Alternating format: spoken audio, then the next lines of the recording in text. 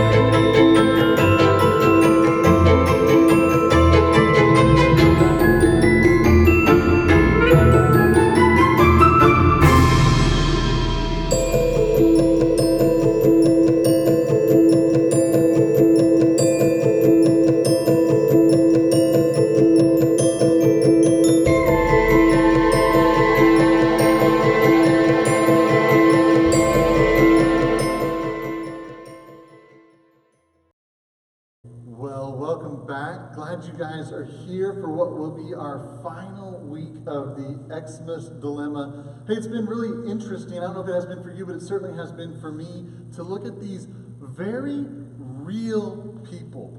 Sometimes I think we've told these stories so often that we have felt like Mary and Joseph and the baby were some sort of like fairy tale story, but they were real people who had some very real problems. And hopefully you felt like as we've gone through this that their problems, you felt the weight of the dilemmas that they faced as Jesus came into the world. And I love that each of their stories has had a direct application to our lives. Mary's favor that she was given by God showed us that you and I have the same kind of favor given to us because Jesus was given into the world. We have Joseph, who had the opportunity to adopt Jesus into his own family and to acknowledge him as the Messiah. And he got to be included in God's story for all eternity because of that. Today we have one more character that we're going to look at. And they're quite a character. In fact, they may be one of the most controversial of all characters as a part of the Christmas story. So if you have your Bibles, open them up with me to the book of Matthew. Matthew chapter 2. And we're going to read verses 1 through 18. Right? And actually, we're going to clip a little bit in between, so just kind of do your best to follow along with me, and we'll put it up on the screen as well. So let's look together, starting in verse 1. It says, "Now, after Jesus was born in Bethlehem of Judea, in the days of Herod the king, behold, wise men from the east came to Jerusalem, saying, 'Where is he who was born King of the Jews? We saw his star when it rose, and we've come to worship him.' And when Herod the king heard this, he was greatly troubled, and all of Jerusalem was troubled with him. And assembling all of the chief priests and the scribes of the people, he inquired of them. He said, 'Where is the Christ to be born?' And they told him, 'In Bethlehem of Judea,' because it was written that way by the prophet." Slide down to verse 7. It said, "Then Herod summoned the wise men.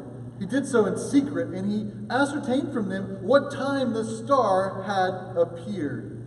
And he sent them to Bethlehem, saying, 'Go, search diligently for the child, and when you found him, would you bring me back word so that I too could come and worship him?'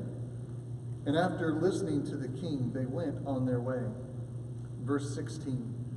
It says, "Then Herod, when he saw that he had been tricked by the wise men, he became furious, and he sent and he killed all the male children in Bethlehem and in all that region who were 2 years old or under, because that was according to the time that he had ascertained from the wise men. And this was fulfilled just as what was spoken by the prophet Jeremiah." Let's pray. God, I think you have an incredibly important message for us today. And while few of us want to admit it, I think that the character that we're going to look at a lot of us can relate with him and have been there and have had moments like that. Maybe we're even struggling with that as we come into this Christmas. Father, I pray right now that you would clear out all of the distractions. Father, that you would use your word like an arrow that pierces straight to the heart. God, shape us, mold us, and make us more like what you want us to be. It's in your precious and holy name we pray. Amen. Okay, first of all, there's a lot in this text. All right? A lot in this text. And so here's what I'm going to promise to you right now. I promise I'm going to come back to this text again next year. All right? Some of you caught the joke. Look, there's only a couple of Christmas texts. I promise we're going to preach it almost every year. But this text is very important, and it has some amazing characters in the birth narrative of who Jesus is. But you know what's amazing? None of these people were actually there at the birth of Jesus. Right? You have the wise men who come, and while we don't really know, we ascertain, because of what the text tells us, that they were as much as maybe 2 years after Jesus was born. When it says to us that Herod goes and kills all those that were 2 and under, it's because that's when the star first appeared and they started following it. So Jesus could have been as old as 2 years old when the wise men got there. Well, Herod, he wasn't there. He didn't even know a baby had been born. He was still in his palace. And then you have the scribes and the chief priests, right? They didn't know that this baby had been born. They should have probably known that the baby had been born. I mean, how in the world did they miss the signs and the wonders that came along with it? How did they miss what all the scriptures had taught them about this time coming? They had. And each of these people had an incredible dilemma, right? First you have the wise men. And these wise men and their dilemma was about searching for this newborn baby, and they have come into the city of Jerusalem, and they have walked into Herod's palace seeking this newborn king of the Jews. Herod was king of the Jews. And so they assumed that it was his new son that had been born. And they began to ask about it, and all of a sudden they realize, oh, this is not where it's at. This is not where the star was leading us to. And we don't really know where we're supposed to go, but it's not here. It's not now. So they have a dilemma on their hands about what it is that they're going to do. Then you have the chief scribes, right? And all of the priests that were there. Because their dilemma is, how did they miss this? Are their lives at stake now? Because the king is about to be furious that they didn't inform him about what was about to take place. Maybe they're not the prophets that they should have been. But then you have Herod. Herod's who we're going to talk about today. Now, Herod may be one of the most hated men in all of biblical history. Perhaps second to maybe only his son, Herod, who crucified Jesus. And Herod made a decision. Let's talk about his decision before we even get to his dilemma. His decision was to kill all of the babies that were 2 years and under in all of Bethlehem and the area around. Now, historians struggle with this. There's not a lot of record about this having taken place. And the reason is that Bethlehem was not a very large town. So you're talking about maybe 20 or 30 babies that would have been killed. Don't get me wrong, that's still an atrocity. But what would drive somebody to kill 30 innocent baby boys? What kind of a dilemma would possibly bring that about? That's where we're going to focus today. Now, to be honest, this is not the first time in biblical history that we've seen babies be killed. Nearly 1,000 years before this point, Pharaoh in Egypt killed all of the babies of the Jewish families. He did so as a population control and as a strength control measure to keep them from outgrowing and outpacing and taking over his country. So it's not the first time we've seen this in biblical history.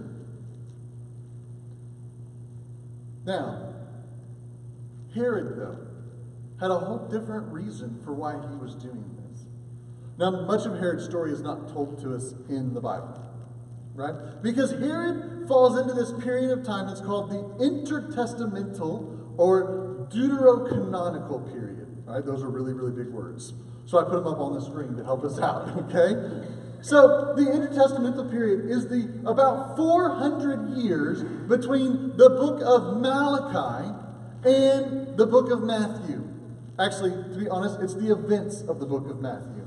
So Malachi finishes up somewhere around 420 BC, and then Jesus comes onto the scene, most people think somewhere between 4 and 6 BC. Not 0. Sorry to burst all your bubbles. The guy who put the calendar together back in the 1500s missed a couple of days along the way.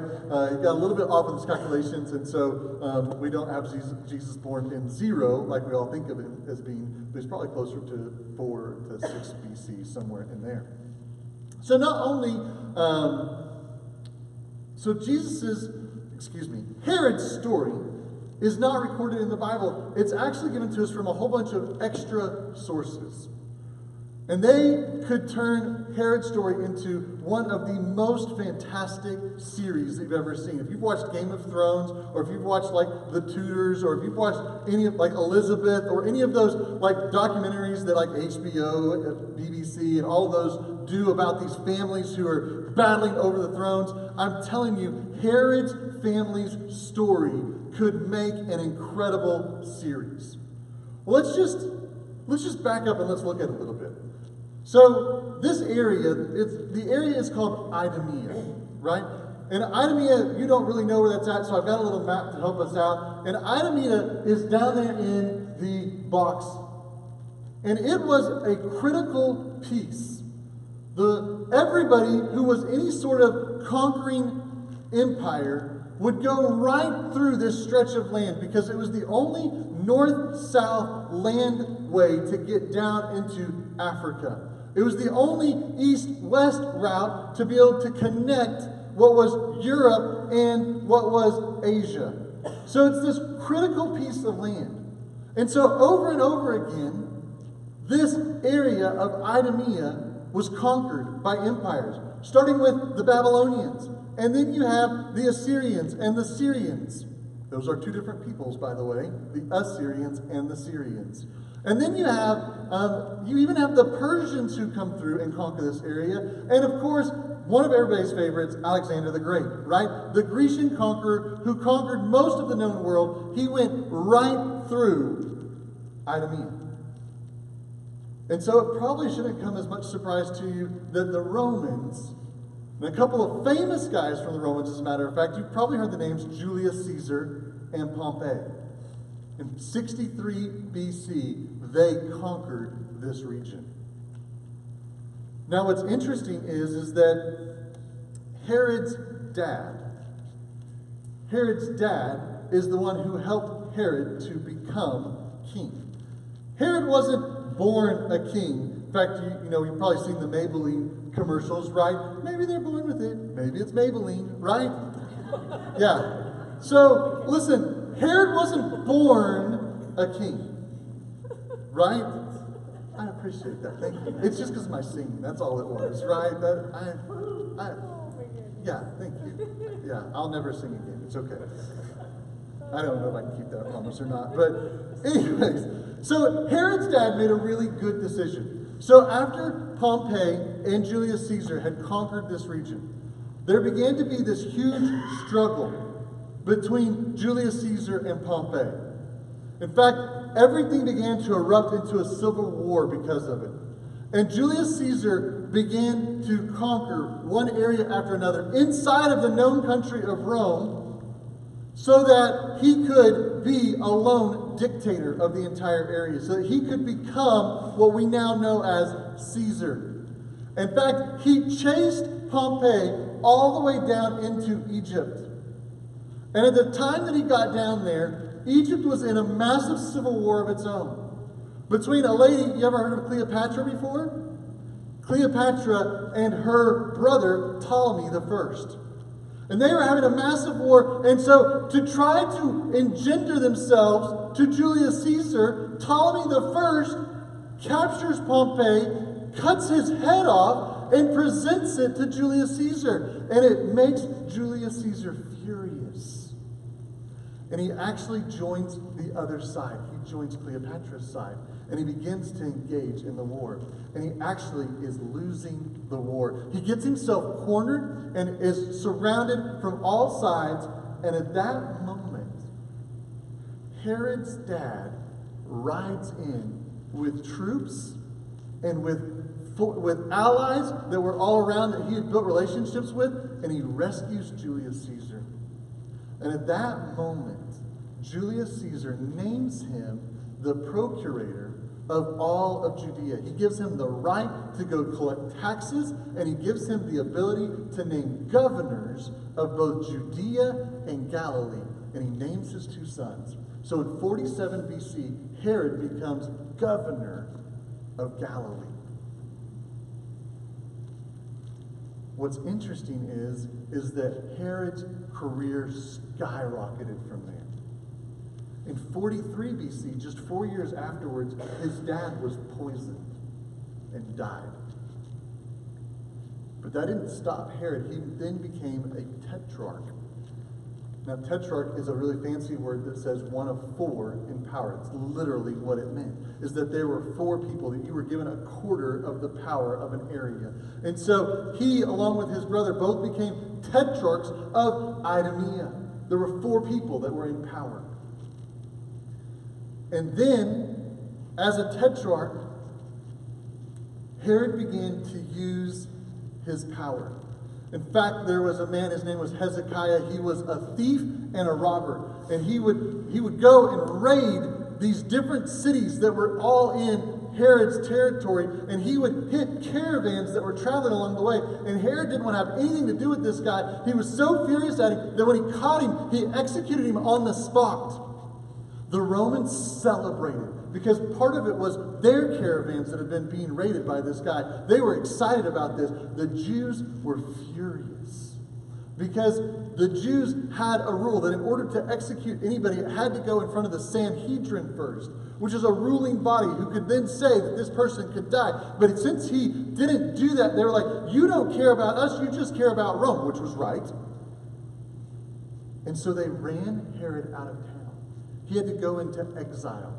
And while he was in exile, the entire area erupted into war. You had multiple factions who were all trying to get control. In fact, the previous regime, which is called the Hasmonean dynasty, I don't expect you to remember that. There is a test next week, though, just so you know. The Hasmonean dynasty, they had a guy who he went and recruited a brand new empire that was going from Iraq. He said, why don't you come in? And for the next 4 years, they ruled over this area of Idumea. And Herod saw his moment. He knew the importance of this area for traveling, for goods, for being able to ship things. It was the gateway to get to everything to the east. It was the passageway to get to north and south, unless you were doing things by boat, which you can't do year-round. And so Herod takes off from exile and goes to Rome. And he seeks help from Rome and says, listen, help me to get rid of your problem in my land. And the Senate is so moved by what he says that they give him the title King of the Jews. And they send him back to take care of their problem. They send him with money and with all the troops that he could need. And by 37 BC, he had wiped out all of his competition, brutally murdering them, assassinating them, defeating them in war, whatever it took to get his throne. And Rome was extremely satisfied because Herod was not a gentle ruler.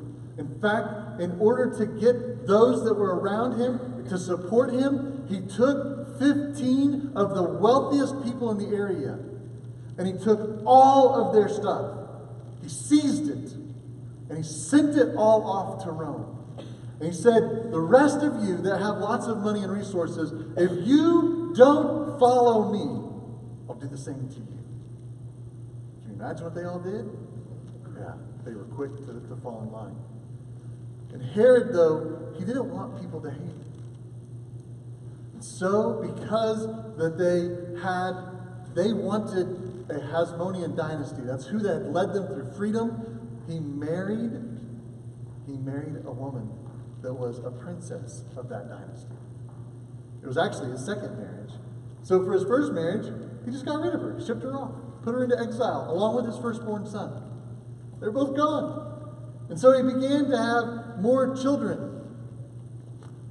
And a few years later, this new wife began to plot his death. Not once, but twice. Twice she plotted for his death. And so, he executed her. He came up with a plan to show that she had been unfaithful, that she had had an adulterous relationship, and not only did he execute the man that he accused, but he executed her as well, thinking that that would solve all of his problems. And then, he went one step further. He brought back the firstborn son that was in exile to be the heir again. He was like, listen, your mom, she messed up everything for you guys. And so now you're cut out of my will. Now he had 3 sons who hated him, not just one. And you can imagine that each of those sons began to separately plot their revenge on their father. Different attempts on his life. Some of them were thwarted by his own spies who figured things out. Some of them were thwarted because of his sister who figured out the plots. But by the time that we get to this moment when the wise men have shown up, all 3 of those sons have been executed. In fact, Caesar Augustus said this. He said, it is better to be Herod's Heis, which means pig, than to be his Haios, which means son. How interesting that Caesar Augustus knew about all the things that were going on, and he was like, it's better to be one of the pigs because he doesn't eat pork because he's Jewish, or at least pretending to be Jewish, than it is to be his own son. Wow. So we come to this moment. Most scholars believe that this is in the last year of Herod's life, somewhere around 4 BC. The wise men walk in, and they ask him, where is this son, the new king of the Jews? The title that for the last 30 years, Herod has done everything he can to defend this title.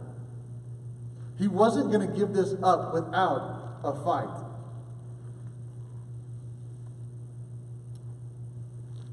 So here was Herod's dilemma. Who is the real king of the Jews? Is it him?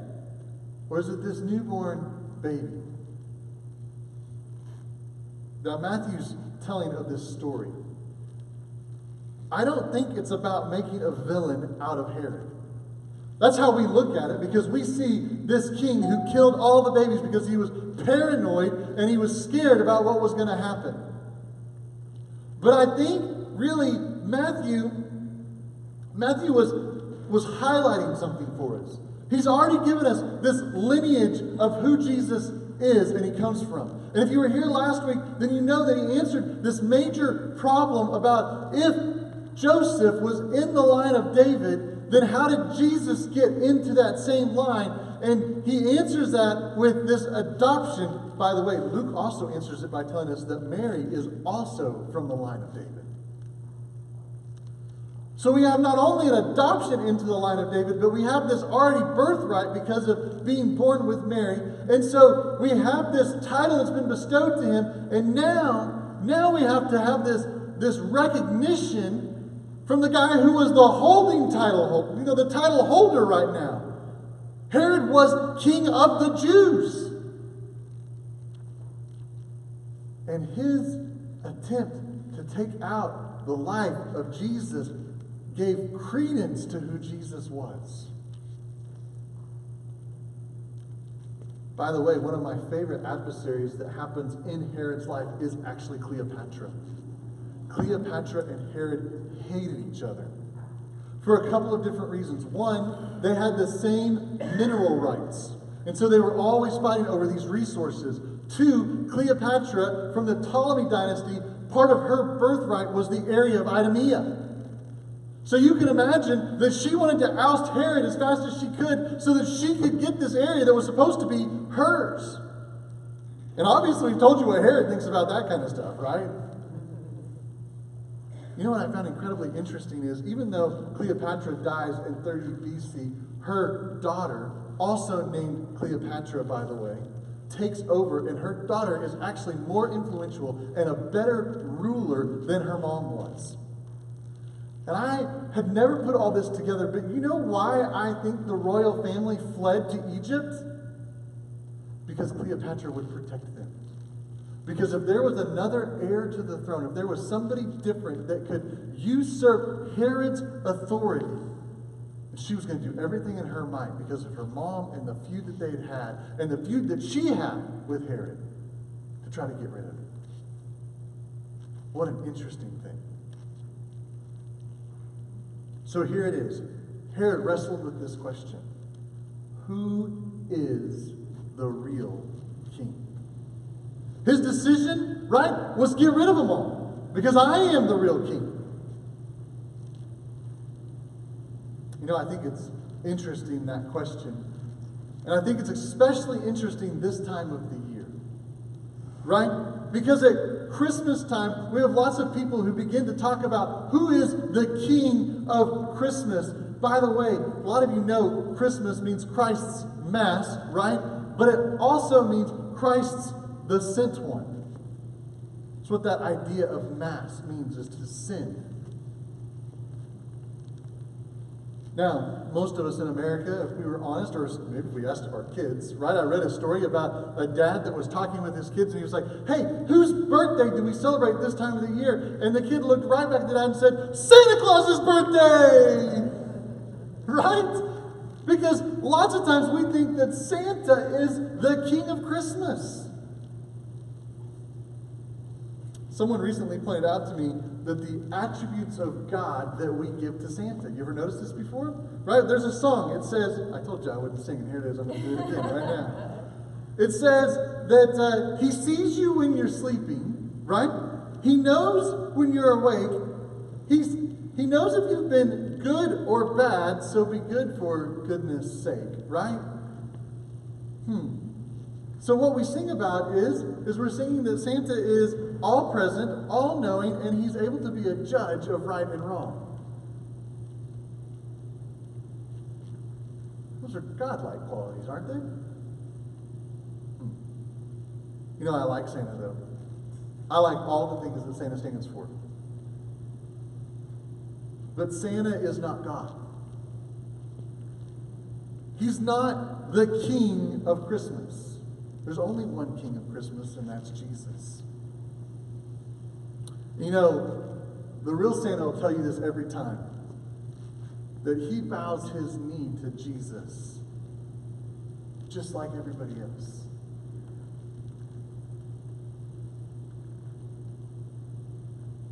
And in fact, I would go as far as to say this. I think Santa is a symbol of Jesus. Right? I could go into this whole idea of the red suit, right? The red suit represents Christ's blood that he shed for us. We could go into the white trim on it was about the purity not only of Jesus, but that after we're washed in his blood that we are made clean. We could talk about the black boots that it represents that he came down to earth and he got into the dirtiness and the sin that we live in to rescue us. We could talk about all of that and it make a great picture about what Santa points to. But more than anything, what do we know Santa for? We know him for his generosity and his love and his peace and his joy and all things that are of Jesus. And without Jesus, there would be no Santa. And I know this time of the year, lots of families struggle with, how do I do Christmas and Santa and Jesus and all of these things together. And I think the biggest thing to understand is that Santa points us right back to Jesus. Because there's only one king of Christmas. There's only one real king of Christmas. And I really want to ask you one last question. Because like any king that has ever existed, we all have the choice to accept or to reject.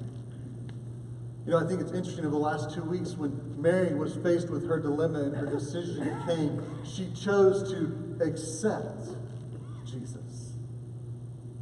And she chose to worship him as the king. Then you have Joseph, and he chose to acknowledge and to adopt. But Herod made a whole different choice. Instead, Herod refused and rejected to bow his knee to anybody else.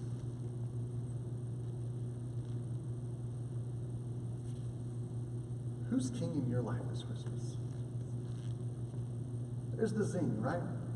Who's king in your life? We like to talk about that this time of the year, Jesus came to be Savior of the world, but he didn't just come to be Savior, he came to be King. Not only saves us from our sin, but he asks in return that we bow our knee to him and say, he's the one who's in charge. Herod couldn't do that. So instead, he waged war against Jesus. He lost. He didn't only lose in that moment, but he loses for all of eternity. So for you, is Jesus king of your life? Is Jesus the real king of your life? Have you had a moment where you said, without a shadow of a doubt, I bow my knee to him because he's the one who's in charge? Let's pray.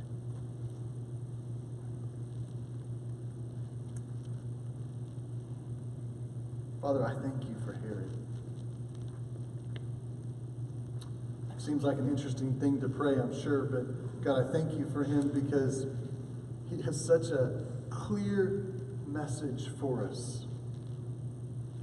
When faced with the dilemma, was he willing to give it all up? Or did he want to try to keep it all for himself? God, your word, the Bible, has told us that if we want to hang on to everything, we're going to lose it all.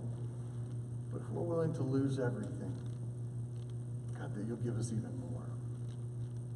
More than we could ever imagine.